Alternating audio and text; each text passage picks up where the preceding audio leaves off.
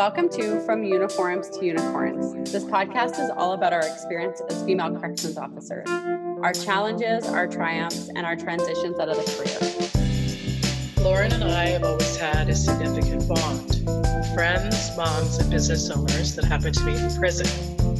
Life attempted to separate us, but we always found a way back to each other through huge life milestones, tragedy, and random text messages saying, "I thought of you today."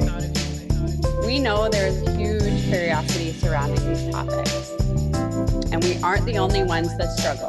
There are also incredible stories just waiting to be shared, and we want this to be a safe place for us and you to talk about the often unspoken world of corrections. Grab a coffee, head out on a walk, or just take a break.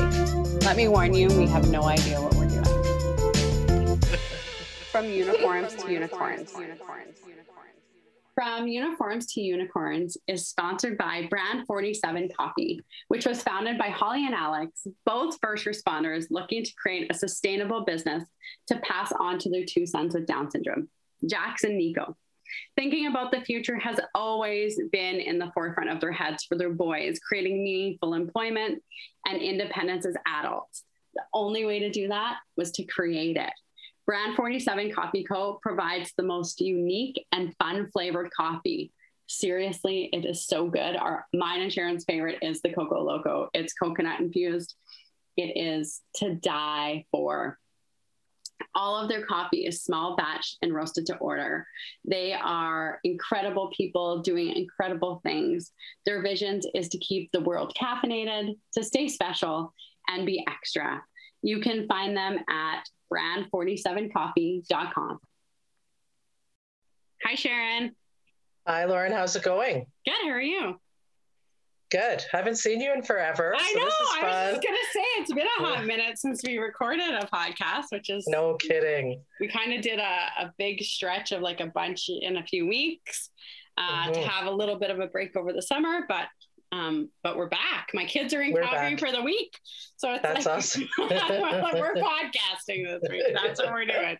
So, yeah, so excited to see you. I like your hair. No, thanks. Yeah. Excited to see you and excited. Today we've got Nikki Cloutier. She's from Blue Line Fitness Testing. She is joining us today and we're super excited. Hi, Nikki. Hi, ladies. I'm very excited to be here with you today. Oh, well, thank you. We appreciate it. Oh. Yeah, so good. So we're going to start with what led you to corrections? Well, yeah, I mean, it's not really the career that everyone says, when I grow up, I want to work in corrections. Did you even know what it was? Like, what age were you when you figured it out? Well, like I knew, you know about like jails and stuff like that, but you don't really know like the staff that are working there. And so I have a degree in criminology from the U of A. And I always wanted to kind of be in law enforcement as I was growing up. Like when I was a little kid, I wanted to be a police officer all the way through. So everything I did kind of through school, high school, leading into it. Plus you didn't have to take math in criminology at the U of A, which I was like, that alone sold me on the program. Yeah, totally. But it was awesome. I got to do 2 different practicums with the degree. So I did one with the RCMP and I did one with the Edmonton Young Offender Center. So I was kind of introduced to corrections there. And then when I graduated, I started working in group homes. And I very quickly realized that was not where I wanted to be. I loved the kids and I loved being able to work with them, but it was very emotionally draining to be there. And like pour your heart and soul into these kids. And then they went home for a home visit for a weekend and they came back and like everything that you had done with them for the last 4 months was completely negated. So I knew that was not going to be a kind of a long haul for me. And I was working as a lifeguard at the time. And there was these 2 guys that would always come in and like big muscly guys and they could not swim and they would get in one end of the pool and they would try and swim just the length of the pool. And I would walk like next to them with my flutter board, freaking out, like, please don't drown because you guys are big and I don't know if I can get you out, right? So one day I said to them, I was like, how are you here every day? Like, do you not have jobs? And they were like, yeah, we do. We're correctional officers. And I was like, what? And they're like, yeah, one of them worked at the Fort Saskatchewan Correctional Center, and one of them worked at Edmonton Remand Center. And I was like, are you guys hiring? Because like I just graduated and I have my degree in criminology. And they were like, yes. apply right now. So I applied, and I applied at all three, EYOC, the Fort, and Edmonton Remand Center, and I got interviews at all three, but ERC hired me right away. And so I was like, okay, I guess that's what I'm doing. 22 years old, right? Fresh face, like rolling in, thinking I'm going to be like saving the world. Right? Oh, like me. Hey, Sharon. Yeah, exactly. Did you not know about federal, or you're just like, you probably didn't know the difference. You probably didn't know too much about the difference, right? I knew about federal because I'd done volunteer work with Elizabeth Fry, and we had done volunteer at Edmonton Institute for Women. So I knew about it. I just didn't like really look into the federal side of things. The provincial, it was just there, and they were all three centers were hiring. So I was like, okay, I'll put a resume in and see what happens. Yeah, fair, good. So I started working there in 2002, and quickly, ERC is pretty busy. Back then it wasn't as busy as it is now, but it was still pretty busy and lots to learn. Started on the female units and kind of got my feet wet there, and then moved down onto the male units, and then I became a supervisor. I was 5 years in, and that was kind of unheard of at the time, especially as the youngest female supervisor. And so that ruffled a lot of feathers. So that was my first kind of intro to when you go from being one of the boys and girls to being a supervisor, and how people, their mentalities change towards you, which I was, again, naive and young, right? I just thought, well, like, I just have these stripes on my shoulders, but it's still me. I'm still Nikki. And it was like, no, you're a supervisor now. And I was like, oh, sorry. But yeah, I mean, great experiences, great. Like I loved working the front lines. I loved being on the units. I had a fantastic, I had some terrible partners, as we all know, terrible partners, but I had some amazing partners too that I really loved. And I had lots of opportunities. I worked, like I said, the female units, the male units. I worked in our admissions and discharge unit. We were called the book bitch. So usually the female was the one that carried the count and everything. And, you had to make sure that everybody was where they were supposed to be. And, strip search and change all the females that came in, because remand, obviously you got a high turnover. So learned a lot down there. And you learned a lot about the court processes and the documentation and stuff, which I really liked. And then I moved into central control and did, and then you're doing all the doors, all the elevators, all the code responses, that kind of stuff. I was a member of our tactical team, which was awesome. I was the only female on the tactical team at the time, which was really, really cool. And again, another huge learning experience. A lot of the tactical entries and stuff like that. Like that was I really enjoyed. Did you get to use those skills quite a bit there, or? We did. We had 2 riots while I was on the team. One was smaller, one was an full call out in the middle of the night. Oh, wow.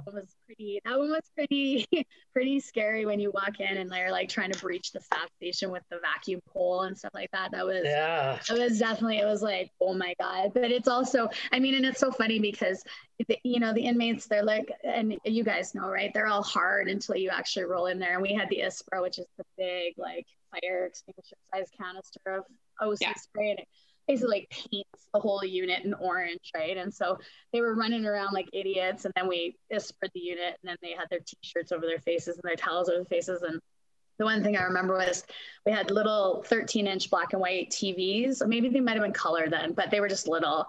And these 2 inmates like ripped the TV off of the like TV stand. And we thought they were going to wreck it, but they took it and they hid it in their cell, because they said after, when we were extracting them all, boss, we knew that if the television got broken, we would never get it back. So we wanted to protect the TV with all costs, right? And I was like, it just made me laugh, because I'm like, these are the priorities, right? You're rioting, you're trashing the place, but let's save the TV. Save the TV. No one's in a rush to get us a new TV. No, that's for sure. Exactly. So that was it. And then moved into supervision and moved up to our admission, or our admin SEG and our disciplinary SEG units, which was again another eye-opener to see supervision of staff, but then also those inmates and kind of the challenges that come with that. And the mental health unit as well was another challenging one. And then I got onto the new Edmonton Remand Center project team. So I was part of that. I worked at head office for 2 years doing basically the planning, like exactly how the jail was actually physically going to look, picking out kind of the detention grade furniture that we would need, how the units would look, how, you know, which way the stairs would go, that kind of stuff. Being able to have input on that was really good. And then the last year I was doing all the training for the staff moving over, because Edmonton Remand Center, the old one downtown, was closed supervision. So essentially you were in a bubble, kind of locked in your office in the bubble with glass. And then every hour you would go out of your office, you'd do a round, you'd come back, and you'd be basically kind of locked back in your bubble. Whereas new Edmonton Remand Center is open concept. So essentially your desk is kind of in the middle of the unit. You know, like there's no barriers, there's nothing like that. So there was a lot of stress and anxiety and uncertainty from the staff moving from that closed supervision to open concept. And so, and again, just huge change. I mean, you're going into a completely new jail, all different layout, all different responses, all different like technology. We went from, you know, toggle switches to open the cell doors to like now everything's on a touch screen on the computer. You know, we used to count in a logbook, write it down on paper. You know, your moves were written on paper to now everything is on a computer system. You're digitally sending an inmate to visits, or you're digitally sending an inmate and you're counting stuff like that. So yeah. Wow. That's very cool. So at a women's facility, which, you know, like most of our security is dynamic, right? So we, like in our security unit, obviously we're in a bubble, but most of our security was dynamic. We didn't have, you know, cameras in the houses. We didn't have, like, we went in the houses to see what was going on, not watch it on a camera. So yeah, that's interesting to hear. You say like move everything to more of a dynamic security situation, right? So. Well, and I mean, part of that too is, you know, like it was when you're in the bubble, you really don't know what's going on out there. Like you are so reactive to, you know, like, oh, the fight already broke out. Okay, let's call the code. Let's go out. Let's deal with it. Whereas like open concept, you can hear them when they start beaking at each other at the table, when they're like, you're fucking cheating a card, and they start, you know, and so then you can already be like, hey, knock it off. Yeah. Like, or you're locking up, right? So that like, but again, the uncertainty of, you know, like, but they could jump the staff station. They could, you know, they could attack us. They could do this. Well, they could do that now, like in close supervision, right? So it was that kind of education, and I mean we had a lot of very senior staff too. I was just gonna say that would be hard for the people. That, I work at a women's shelter casually, but even like my security background very much is like, this is very unsafe. We can't, like, why are we just sitting in the, and they're not inmates, right? But to me, like the security of that is like, wow, we have no place to go if something happened in this room. Like the desk needs to be like, just my brain works. So I can imagine people from, you know, the old institution to the new institution going, nope, I'm out. No, there's no way I'm doing that. Right? Yeah, we did. We lost a lot. We lost a lot of those senior staff. A lot of them chose to retire either early, you know, a year or two early, or just like they were like, nope. Some of them took transfers to the fort. Some of them, and some of them just pulled the pin and said, this isn't for me. So there was a very high turnover of staff, and plus we went from needing, you know, we used to have 60-ish, 65 on shift to at the new remand. You have 150 per shift, right? So that's a lot of staff. So even just needing to fill all those posts, you know, like that was a lot of training. So, and then we opened in April of 2013. We were open for 2 weeks, and all the staff walked out on strike. Oh God! I remember. I do remember that. Yeah, that was the big Wildcat strike, and so I had actually during the project I had been promoted into a management role, so no longer union. And so as managers, we were basically ordered to stay, and that was a very nightmarish 5 days. I was pregnant. I was 4 months pregnant with my middle daughter, but I hadn't told anybody yet. And so we worked like the first 2 days I worked 21 hours. The next 2 days I worked 18. And then the last day I worked 16 because there just wasn't enough managers from across, you know, the province to basically fill all the posts that we needed to. We went to, we used to, each pod, so there's 7 pods. Each pod had its own kind of pod control officer. that would control the doors within that pod. And then we have a central control, which is where, you know, they can kind of control all of the doors if needed. And so because there was no staff and there was no people there, it all defaulted to central. And because I was the one that had done all of the like training and had helped kind of decide, they were like, you're in central, go. And I was like, oh my God. Like, so it was me by myself for the first 3 days. And we had a couple other managers come in and try and cycle through. And then the last 2 days we had the RCMP come in. They were trying to help. But again, it's really tough because you get police that are coming in, law enforcement, great law enforcement officers, but you know, they're like, the inmates are like, hey, we need like 10 garbage bags. And they're like, okay, here's 10 garbage bags. And I was like, don't give them 10 garbage bags. They're like, why? It's a garbage bag. And I was like, because they're making brew. Like, yeah. Garbage bags back, right? But like, so having to explain or that. Or they're plastering the window so they can't. Yeah, totally. Right? I was like, we know what 10 garbage bags can do. Right? They're filling them with water. They're going to wait like, you know, I was like, oh my goodness. So they're pissing in them and shoving them under the doors and they're gonna step on them. Totally. Exactly. And RCMP was just like, what the hell? And I was like, welcome to correction. Crazy. So crazy. Hey. Yeah, it was really crazy. And like the other hard part of that too was like, you know, these staff that you're trying to build as a manager, right? I was trying to build this, you know, great kind of rapport with our staff and we're going to be a team. And then they separated us. They were like, management, you're going in. And the other stupid thing they did, and I mean, I like don't work for the government anymore, so I will do a little bit of a bash for my government. But they decided a great idea as we moved to the new jail would be to put all the managers in white shirts, put all the frontline staff in blue shirts.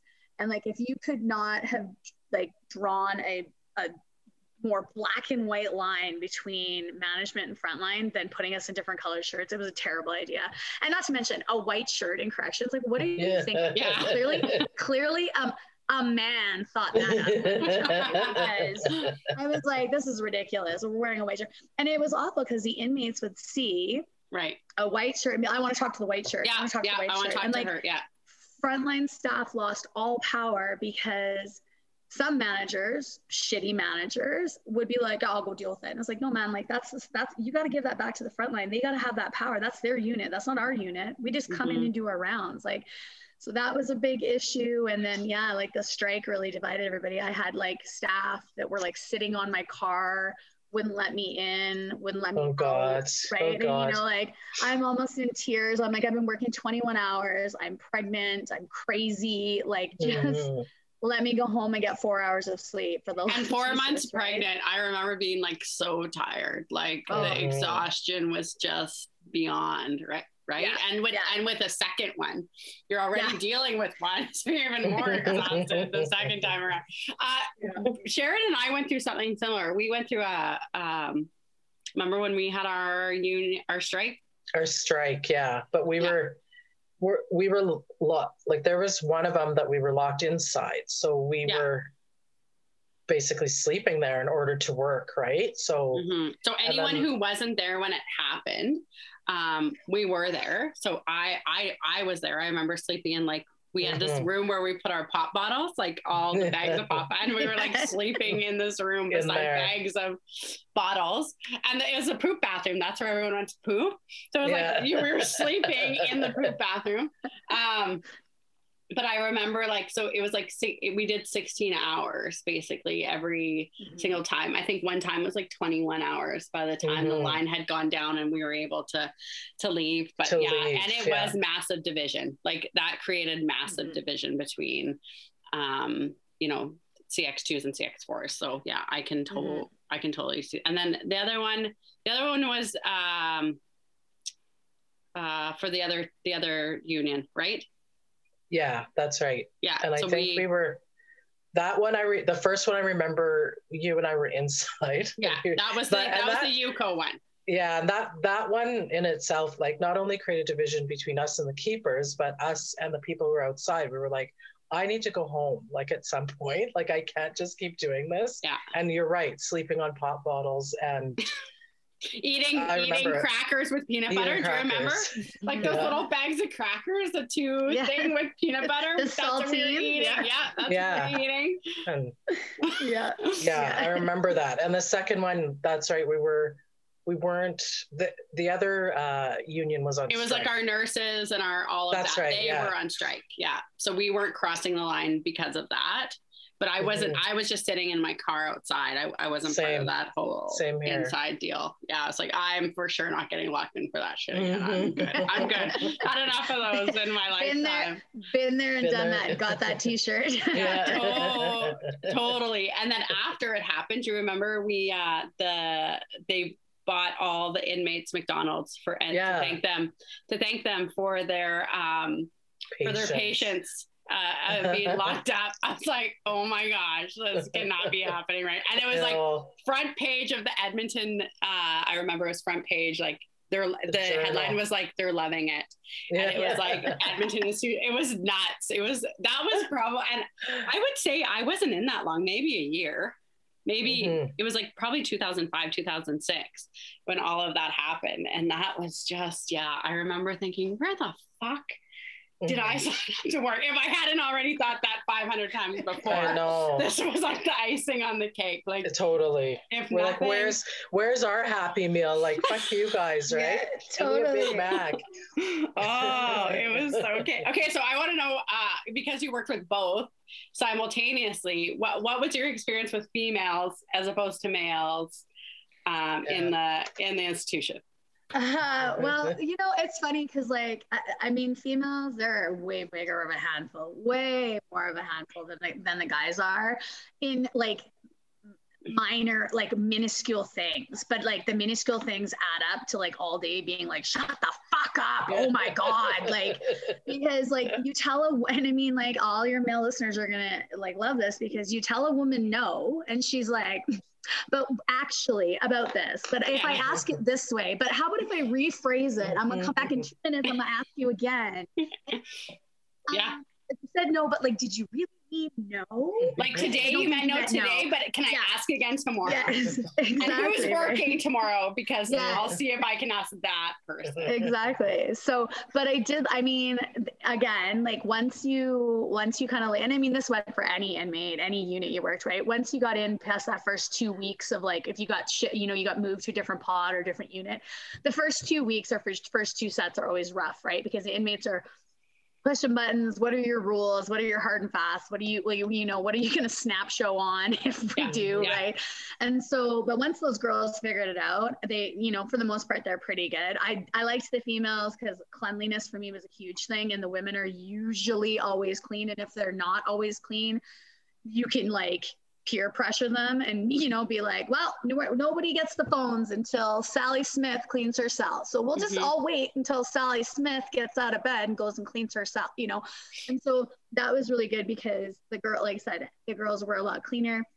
There was a lot more emotional stuff you had to deal with the females, they're on the phone, they're losing their kids, they're dealing with a bunch of stuff like that, as a fellow female, it was kind of, you were able to kind of relate to them, I guess, just a little bit more. But then there was also women that I was like, you are a pain in my fucking ass. Like, just go away, right? Like, stop manipulating, and the constant manipulation, and then the constant division, right? Because if they didn't like one girl in the unit, then the whole unit didn't like her. And then you had to deal with admin seg and it was just like, you know what? Just do your own dang time. Like, do your own time. Mind your own business, you're fine, right? We called it voting each other off the island. We were like, this isn't Survivor. You don't get to vote people off the island. Because we had houses of 10 women, right? So sometimes it's like, you can't move her to our house. We're like, well, where would you like us to put her? Exactly. Yeah, totally. And we're like, sometimes we were like, oh, we really do need to move her. But most of the time we were like, make it work. Yeah, that's exactly it. And then, I mean, the guys for the most part, again, right, they you say no, they might come back once or twice, but usually they're like, okay, and off they go, right? But they are pigs. They are disgusting for them. Like, I mean, you'd get like one or two. So we have 72 on a unit at ERC when it's at capacity, right? So, you know, you get out of 72, you're probably going to get 2 or 3 that are just disgusting, and then the rest are, you know, kind of middle of the road, and then you get 2 or 3 that are like OCD clean, right? So but yeah, like, I mean, the other thing too is the guys, like, I mean, I just always, once you become a mom, right, you just employ mom voice with them. Like, I remember saying to a guy who was freaking out, like, I was like, are you honestly having a temper tantrum right now? Like, are you acting like my 3-year-old? You need to knock it off or you're going to go lock up. And he was like, oh, okay. Like, just like walked away. And I was like, really, you know? So, I just did this at home 15 minutes ago, so I barely use any mental skills for that one at all. Totally. That's exactly it. Yeah. So, and I mean, yeah, the violence, like, I mean, I won't say women are just as violent as guys, just as violent. Like that whole, one of your episodes I was listening to, you know, like, oh, these women, they're not in gangs and they're not gonna say, yeah, they are. Where you are, like, who said that? Because these girls are just as vicious, if not more, like, planning vicious, right? Like, they're gonna wait 2 to 3 weeks for an attack on another girl, whereas guys, it'll be 2 to 3 days and then it blows up, right? But then the other thing too is it blows up, they scrap each other, maybe they get separated, maybe they don't, you know, maybe it's just 2 cellmates who are pissed off at each other. They can still coexist on the unit together for the most part. When 2 chicks fight, well, that's it. The whole unit, like we were saying, the whole unit is now divided because they were on this girl's side and they were on this girl's side. That was, for me, that was a big, you know, difference. It was like, women are super needy and they're super, you know, cliquey. And like, and you look at it in real life and you're like, hey, it's not just inmates. Right? Yeah. So true. Yeah. It's so true. Like, I remember, so my first however long was in women's, and I went to Bowdoin, and the first physical fight, it was hilarious because, you know, we were called to respond. It was my first day of course, and I didn't have handcuffs or anything yet. And when I was running, I was just like, I don't even know what building. And this girl's like, just run behind me. So we get there, and the fight was already over. And so my partner was like with one guy who had punched someone, and we were looking for the other, like, an inmate who walked up to me with their hands out, ready to get cuffed, and said, I'm sorry, boss. So I was like, just hold on. I don't have cuffs, but just hold that thought, right? And then I have some zip ties in my pocket. I know, just hold on. And just then stand there. And then we walked them to admin seg, and then that was the end of the incident. And I remember waiting, and they're like, what are you doing, Fernandez? I was like, is there going to be no head banging? This is it? They're not going to be crying and screaming. They don't have a razor shoved up their vagina that they're going to start slashing with in 45 I'm like, minutes. that's it? They're like, yeah. And they'll probably like be out of SAG in 2 hours and walk back to their unit together, right? Because it's done for them. They're over it. I'm like, oh, like, that's not what happened with us, right? In the women's prison, it was like weeks later. It's still the same incident, right? The good thing though, and like you had said about the dynamic security, is like you hear them fighting about cards. So like when we'd be in the houses, if they didn't know we were there, and we always had to like say that we were there, but upstairs they couldn't hear us. But you would catch little tidbits of like information before it ever happened, right? So that is, or they would come to you and tell you because you were there, and you know, you're sitting on the patio having a coffee and a smoke, just shooting the shit. You know? Well, that's about the building rapport too, right? Like, you know, I did a bunch of training officer stuff, and you know, you have guys, and I say guys, it's usually male staff just because, again, ERC is mostly male dominated, right? Yeah. But they either come in and they're like, I am the law because I wear a uniform, and I'm like, you're gonna die. Out there, right? Or they want to be everybody's friend because, you know, they think that's how to build rapport, right? And it's like, well, you're gonna get manipulated. So you have to find that fine line of between, you know, like, these are my hard and fast rules. These are things that I will always, you know, black and white. And then these are the rules that I'm kind of like, yeah, okay, in this situation, you're right. We could bend that rule, or in this situation, yeah, you know, this is what this calls for.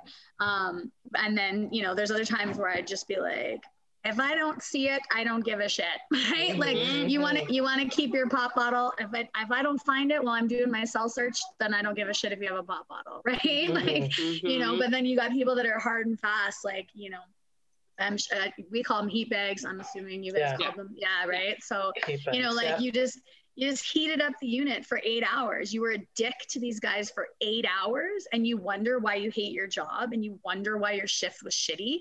You made your shift shitty. Like you being a dick to these guys made your shift shitty. Like if you go out there, shoot the show. Some of them are the funniest freaking inmates you've ever talked to. Like some of their stories, you're just like, how are you alive? Like, I don't understand, right? I remember like catching them smoking. They'd always smoke in the house. They had a smoking room. Remember this, Sharon? They had a smoking room. They smoke in the room. What the fuck's the point of a smoke? Just smoke anywhere, honestly. If you're going to smoke in the house, you're going to smoke in the house. But I remember we would catch them. And the one inmate, I had said to her, I caught her all the time. And I was like, for crying out loud. And she's like, Lauren, I'm in here because I don't know how to follow rules. And I was like, fucking right. But everyone would charge her. Everyone, she had like, every time court happened, it was like, she had like 15 smoking charges. So finally I was like, every time I catch you smoking, you're doing 50 push-ups. And she was like, what? That's bullshit. I was like, no, I swear to God, every time she heard me coming, she'd like, put that smoke out. Cause she didn't want me to catch her. Cause what's $5? But I would like make her go on the patio, and I would stand there and watch her do 50 push-ups, and she only ever did it twice, but after that she was like, I don't want Lauren to catch me because I'll have to do push-ups. But that worked, right? And we joked about it. She was like, I just finished my smoke 5 minutes ago, ha. Because I wanted her, so we made like a game of it, right? And it was funny, but she was right. They're not in there because they know how to follow rules, right? That tactic doesn't work for the most part, right? To be a hard ass. So that was, and I was always one of those people, like when even as a manager, right? So you're supposed to do your rounds, supposed to go to every unit, go, you know, check in. I would always do my rounds. That was one thing that I was a hard and fast on for my managers, was I would get out there on the units and I'd go door to door and I'd talk to the inmates, right? And you know, they knew who I was. They knew when I was coming. And cleanliness for me was huge. So they knew as soon as I walked on the unit, they would like scatter, right? They're running for their cells because they're like, oh my God, Nikki's here. You know, Miss Tom. I went by my maiden name when I was at work. So it was Miss Thompson. Miss T's here. Miss T's here. Go, go, go. Like take the Sunshine Girls down because she's going to rip them off the wall, right? But the other thing was, you know, I was the one who I would come on the range and I'd be like, okay, guys, the word of the day is, and I would pick some random word and I'd be like, so one of them was plethora. Okay, the word of the day today is plethora, guys. What does plethora mean? Whoever can tell me what plethora means, you get a coffee, because I had like instant coffees from Canteen. You get an instant coffee. And like to see these guys, girls, again, I did it on all the ranges, right? To see them be like, okay, what is it? Was it? They're on the phone to their girlfriend. Google plethora, right? Their girlfriend's like, what are you talking about, right? Because they wanted a free coffee. So like, that's the thing, right? I mean, like when you can make that rapport with them, and you can have that, you know, ability to kind of have them, you know, respect you, because they knew that cleanliness was big. So for the most part, they would never, ever, it wouldn't be dirty when I went around. But they also knew that I was the one that like would come on and do, you know, word of the day, or I would have like, okay, stairs competition. How many sets of stairs can you do? You'll get, you know, a bag of chips or something like that, right? Like that kind of stuff. And I mean, it keeps them productively busy, as opposed to sitting in their cells thinking about ways to get out or damage things or hurt us, right? So that was definitely kind of how I always, you know, tried to run my things. And then, you know, like we talk about being a supervisor and listening to your podcast and hearing, you know, most of the people that are calling in or that you have as guests are frontline, right? I was a manager, and the side of being a manager and being caught in the middle of like the uppers head office coming down and saying, this is what we're going to do. And you're like, you have clearly never worked a day in a jail in your dang life. Like, You're the shit in the middle of the shit sandwich. That is your job. That's your job. Totally. And being like, this is ridiculous. There's no way that this is going to work. This is a terrible idea. There's no way we're going to get buy-in from staff. And then having to turn around and at muster in front of 150 staff, be like, okay, guys, so that's what's happening this week. It'll be outlawed next week because it's fucking stupid, but let's do it this week. Yeah, right. And trying to motivate your staff. And you know, like we've talked a little bit about, you know, mental health and stress, and you know, like it is a stressful job, and you have staff coming in, they're burnt out, they're working 16 hours, you know, there's a ton of overtime at ERC just because of the amount of posts we have, plus COVID wiped a lot of staff out. There's a lot of, you know, again, you just guys burnout. had massive COVID stuff, hey? I know, you're not there. I'm not there, but I do have still some very good friends that were there. And from what they've told me, they contained it quite well, and they did their best to keep their staff safe and to keep the inmates safe. But again, right, it's a pandemic, it's a disease. There's nothing you can do. However, right, and people don't just live at the jail, right? They have lives outside of the jail, and spouses who work in other facilities or different capacities. But that burnout, and then trying to be a champion for your staff, right? Staff coming forward, and like I tried to be the best manager I could as a human being, right? When you come to me and you tell me like, I'm going through a divorce and my wife has taken the kids, and that's why I haven't been at work. Okay, man, like let's work on this, right? But then you're being told, and again, this is from one of your other episodes. Okay, well they're going to be on attendance management because they haven't come to work, and I'm like, I am not putting this person on attendance management. I know what they're going through. They are not comfortable telling you, and it's not my place to tell you why this person has been missing work, but they've come to me and they've made it apparent as to why, right? So no, we're not putting this person on attendance. Yes, you are putting them on attendance management. And then having to go back to the staff who has just come to me and said,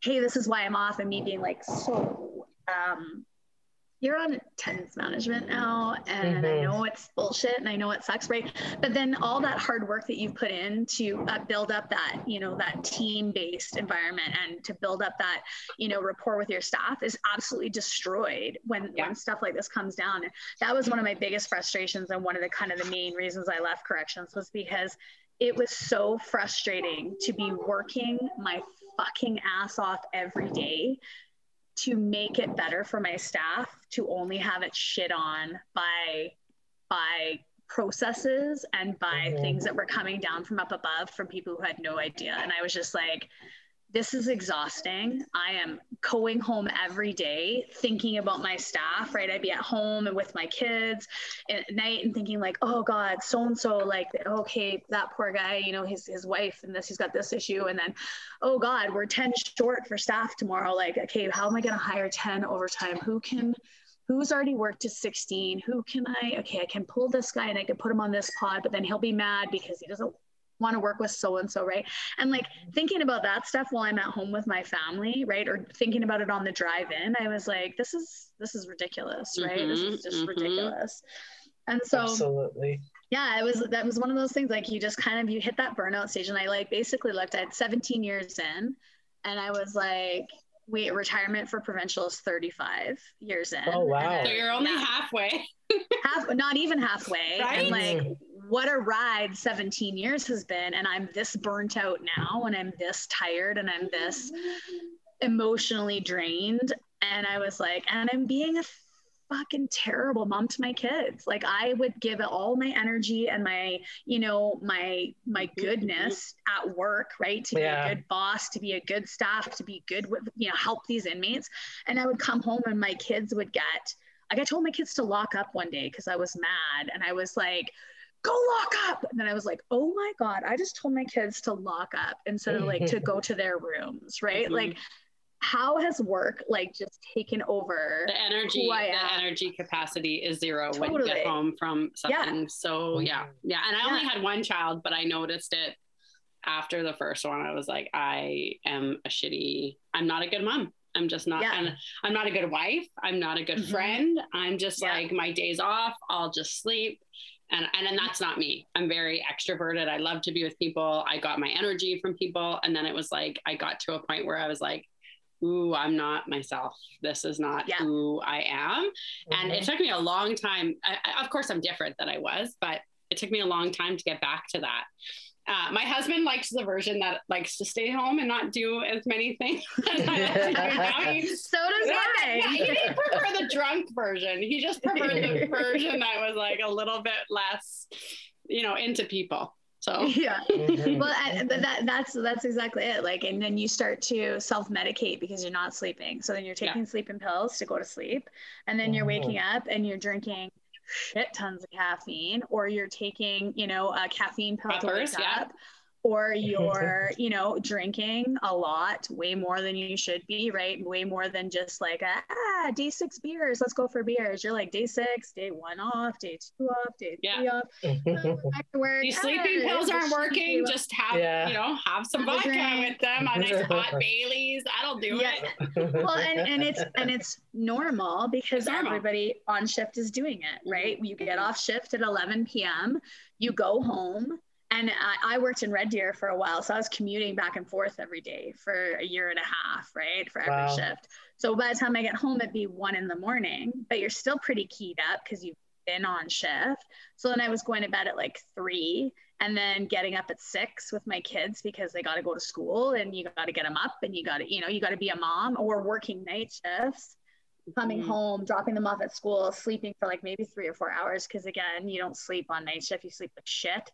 And then waking up and having to be like super mom at 3 p.m. because all your kids get off and they're so excited to see you because you were gone all last night and they didn't see you all day. And you're like, I just fucking woke up. Like, I cannot do this right now. Right. And again, being grumpy with your kids and being grumpy with your spouse. And I just, it was one of those things I was like, this is like one of those life-changing moments where I kind of like looked around and I was like, 17 years in, 18 to go, like, how am I going to do this? How am I going to continue on?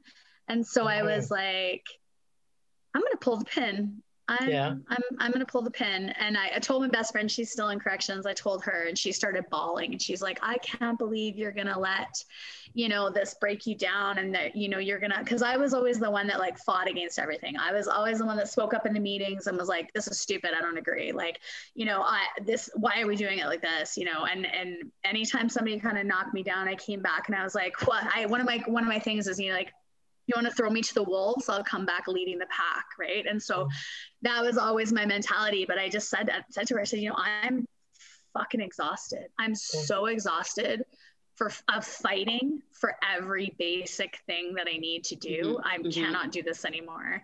And I was like, I'm going to do this other thing. So I'm a certified yoga and fitness instructor. Yoga was honestly, I also played competitive rugby. And so my body was broken. Years has been broken. Okay, so what year is this? What year is this? You decide I'm done. I'm out of here. You left. 2019. 2019. Okay. Yeah. So right 17. Before the pandemic comes. Yeah. Okay. So, yeah. It's good. Slid right on out of there. Yeah. Great. No, great. Yeah, it was smart. That happened for a reason. Totally. Yes. Yeah. It was kind of the spring, summer of 2019 that like just a bunch of stuff was going on. Work was really shitty. I wasn't feeling supported at work. I wasn't, my husband was like, something is wrong with you. Is your husband in corrections or law enforcement?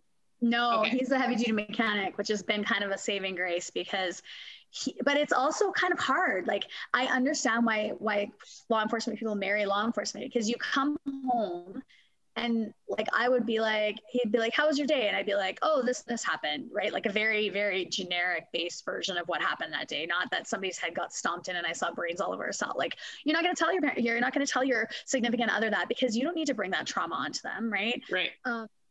But also, like, then who do you talk it out with? Unless you're talking it out with other work friends, but then means your whole life revolves around work and work friends, which is something that I never wanted. Right. And so, but yeah, he was like, something's changing with you. Like, you're not happy. You're stressed out, like and I just kept being like, no, it's fine. It'll get better. And then finally I was like, it's not getting better. And so I have to make a decision here going forward to make it better, because the fight that I totally know this, right? The fight that I'm fighting, I'm not winning. And I don't have the energy or the strength or the capacity to keep going forward with it. And I know I'm not going to change the world. Although I thought that when I was 22, I thought for sure I'm going to go in, and I just thought, no, I am being defeated in every single possible. And I can't live like this. Right. And I can tell just from talking to your leader, you like to lead, you like to, and it's like, I can't lead people when I don't have the skills or the tools or the people in my back pocket to say, here's how we go. Right. And you're only one person, and you just have to be like, okay, I'm good. I got to move on. And okay, so you left and you have all this training, yoga. Certified yoga instructor. Yeah. And then, sorry, go ahead.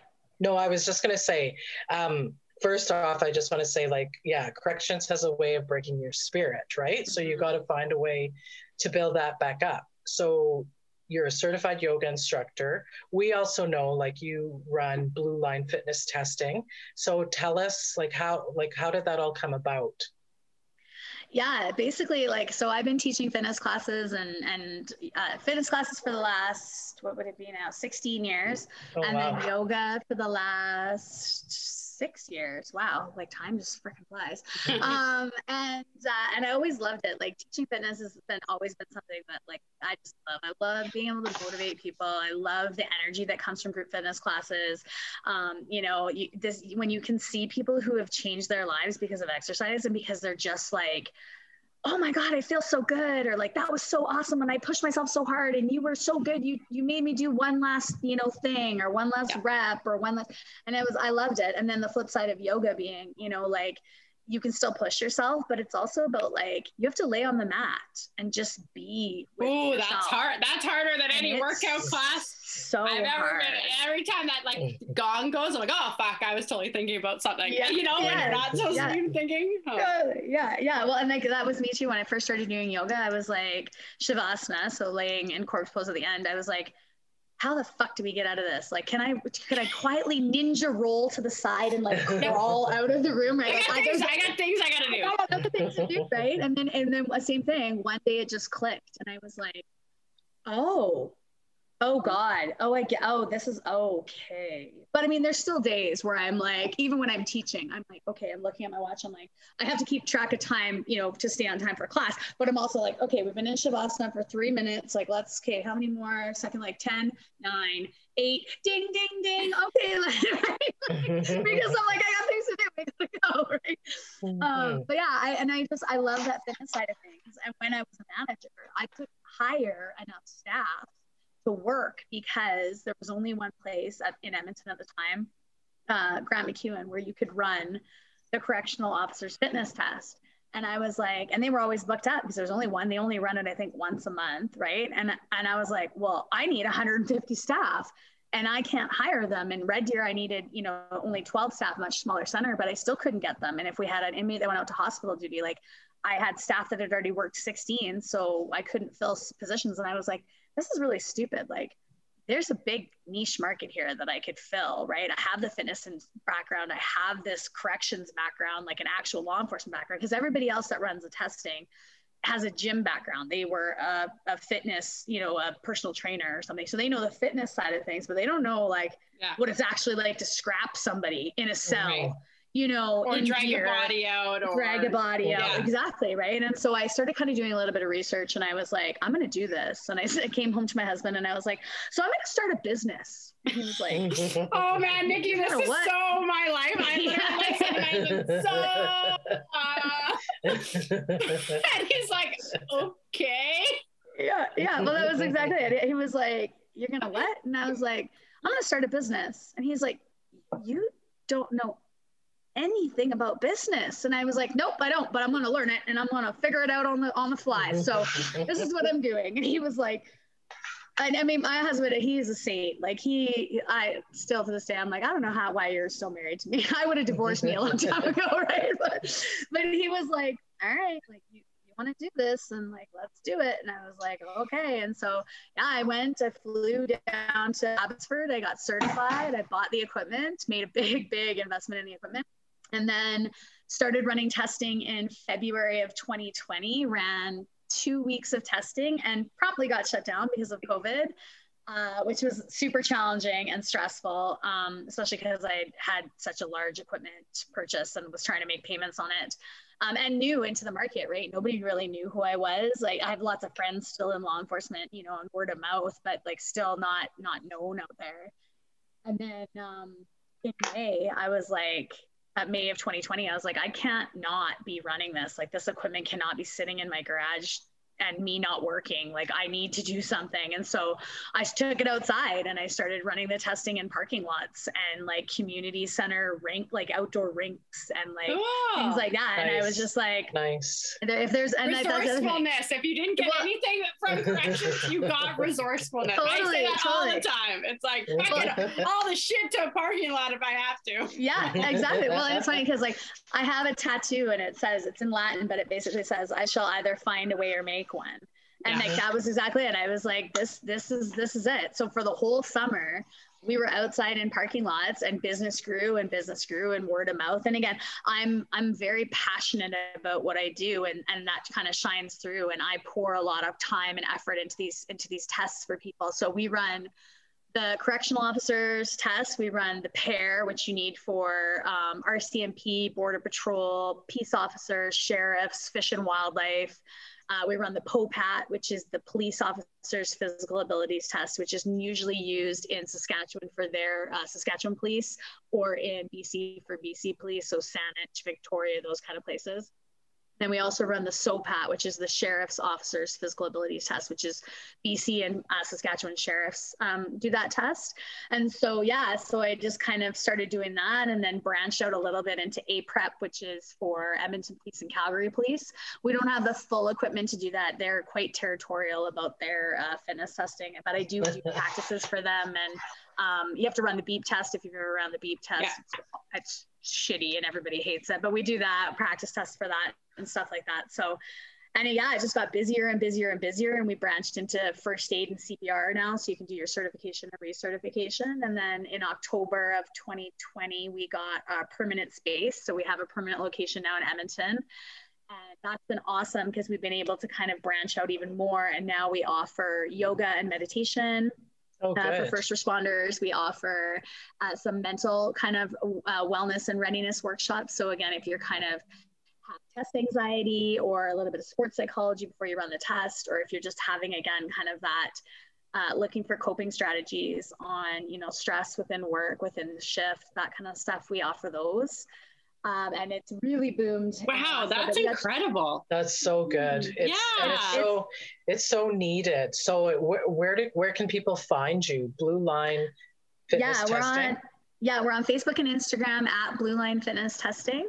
And then info@bluelinefitnesstesting.com is our email, and www.bluelinefitnesstesting.com is our website. You can find tons of information there. We've got lots of information on the testing. There's videos, there's the obstacle course breakdown, so you can kind of see where you need to go, a bunch of different test day tips and tricks, so ways to best kind of prepare. We offer fitness programs as well. So if you're thinking of a career in law enforcement is what you want to do, but you don't know if you're quite fit enough, we do have fitness programs, and we offer practice tests as well. So if you're just kind of like, I don't know if I'm actually going to be fit enough, or I've never ran this test before and I'd just like to try it and see how it goes, you can come and check us out. We offer testing usually 5 to 6 times a month. So there's lots of opportunities. I try and work it around people's work schedules, so it's not in the middle of the day, so you have to take a day off work or anything like that. And I'm always available for questions. If you have questions about being in the field, if you have questions about running the tests, I have all that. And we just launched our personal acquisition licenses. So if you want to get your firearms licensing, we're running that as well now too. So. Wow. So cool. It's been a whirlwind. It's very cool. I love how it's evolved so much because you're right. That is a niche place for, and I remember when my husband became a police officer, he was like, I wish there was something that prepped me for this, like other than running and going on YouTube. And even in 2010, there was I think 4 videos that he watched. I was like, I think this is what it might be like, but most of it was in the United States. A lot of it was in Canada. So the only reason he knew anything was his brother had done the RCMP physical. So he had an idea of what they ran, but he was running the Edmonton one. So it was very different. So it's, that, I think that's so incredible. I didn't have to did you have to do a physical, Sharon? Yeah, I did the physical. I didn't have to. And my core group was one of the last ones to do it. But and I ran the pair when I wanted to be the RCMP. So I was ready for the Copat. So that's the one I ran in the gym at EIFW, but it was good. it was good, but like something like this would have been awesome, because some of the lifting and carrying and we had to push this thing on a wall. That would have been amazing, because I was like at the gym going, what? Right? So well, it's amazing what you do. For women too, it is. It's like, it's pretty intimidating. Like I remember when I ran my Copat the first time, 22, right? I was in like great shape. I was playing competitive rugby. I was long listed for Canada. So I was like in some of the best shape of my life. And I still walked in. It was like shitting bricks. There was only 3 females. There were 17 guys. I watched, and of course it went alphabetical. So T, I was at the end.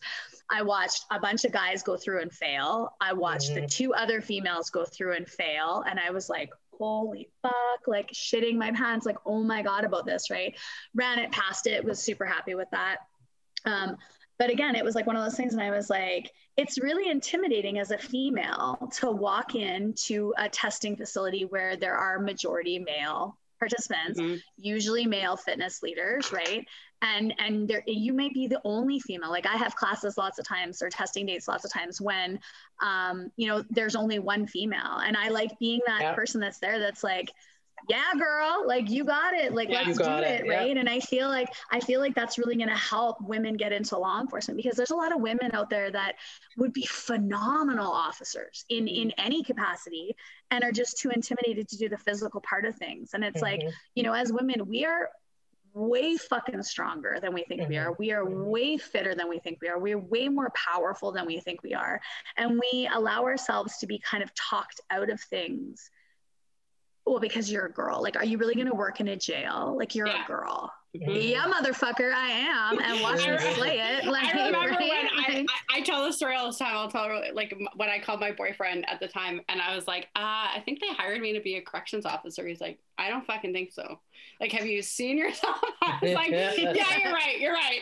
I'm not, And because I didn't do a physical, I was like, oh yeah, I'm totally confused. I've fucked this up in my head somehow. So. Yeah. Oh, well, this is amazing, Nikki. Thank you so, like, honestly, thank you so much for reaching out to us, because I did not know anything about you, but I'm so excited to share everything about your business and your story and all of that going forward. So thank you for reaching out. So good. And I want to ask you something in closing. I want to say, what are you living for, Nikki? You know what? I love this. I love this question. I really do. And like, it gives me goosebumps. It just gave me goosebumps right now. Because that's exactly it, right? Before, what was I living for? I was living for getting up, going to work, and coming home. Like, that's a pretty shitty existence, right? And now I'm living for, like, I want to inspire and motivate and empower as many people as I can in some way or another. Maybe it's to do the fitness test. Maybe it's to start a business when you have zero fucking clue how to do it, right? Like, maybe it's to be a female entrepreneur. Again, maybe you already have a business. Maybe it's just to go out there and put yourself out there and, email people and be like, hey, I want to be on your podcast. Right. And then maybe they'll say yes, right? Like, I think that's the best way, right? If you're living to just lead and inspire and motivate other people, I think that's the best thing ever, because it makes everything around you better. It makes you excited to wake up in the morning. It makes you want to put forth 110%, right? Which is something that I totally believe in. So yeah, that's what I'm living for. Awesome. Good answer. Yeah, so that's so good. So good. Oh, well, thank you again. Honestly, this was such a great conversation. I feel like it's going to help a lot of people. So. Absolutely. And thank you, ladies, for running this podcast, because like I said, if I had never found you, I wouldn't have heard so many amazing stories as well from all your other people on and your guys' stories. Like I said, I love it. I laugh. I'm the crazy person that has my earphones in that's just laughing as she's walking by herself in the morning. And people are like, why is that girl just laughing? I know so many people are like, oh, are you talking to me? I'm like, no. And I have my I'm laughing at my friend or Yeah. Okay, well, you have a good one. Thank you again for being here. Well, that's all for this episode. Thanks so much for listening. You can find us on Instagram at From Uniforms to Unicorns, on all podcast platforms, Apple, Spotify, Spreaker, all of those. Also, feel free to subscribe. You'll be notified of new episodes that come out, and we always love a review. Also, feel free to share with anybody you think would enjoy. We also want to send a big thank you to Jamie Green for being our podcast editor, and to Jeff Bale at Third Hell Music for our soundtrack. Thanks again, everyone. Have a great day. Love, Lauren and Sharon.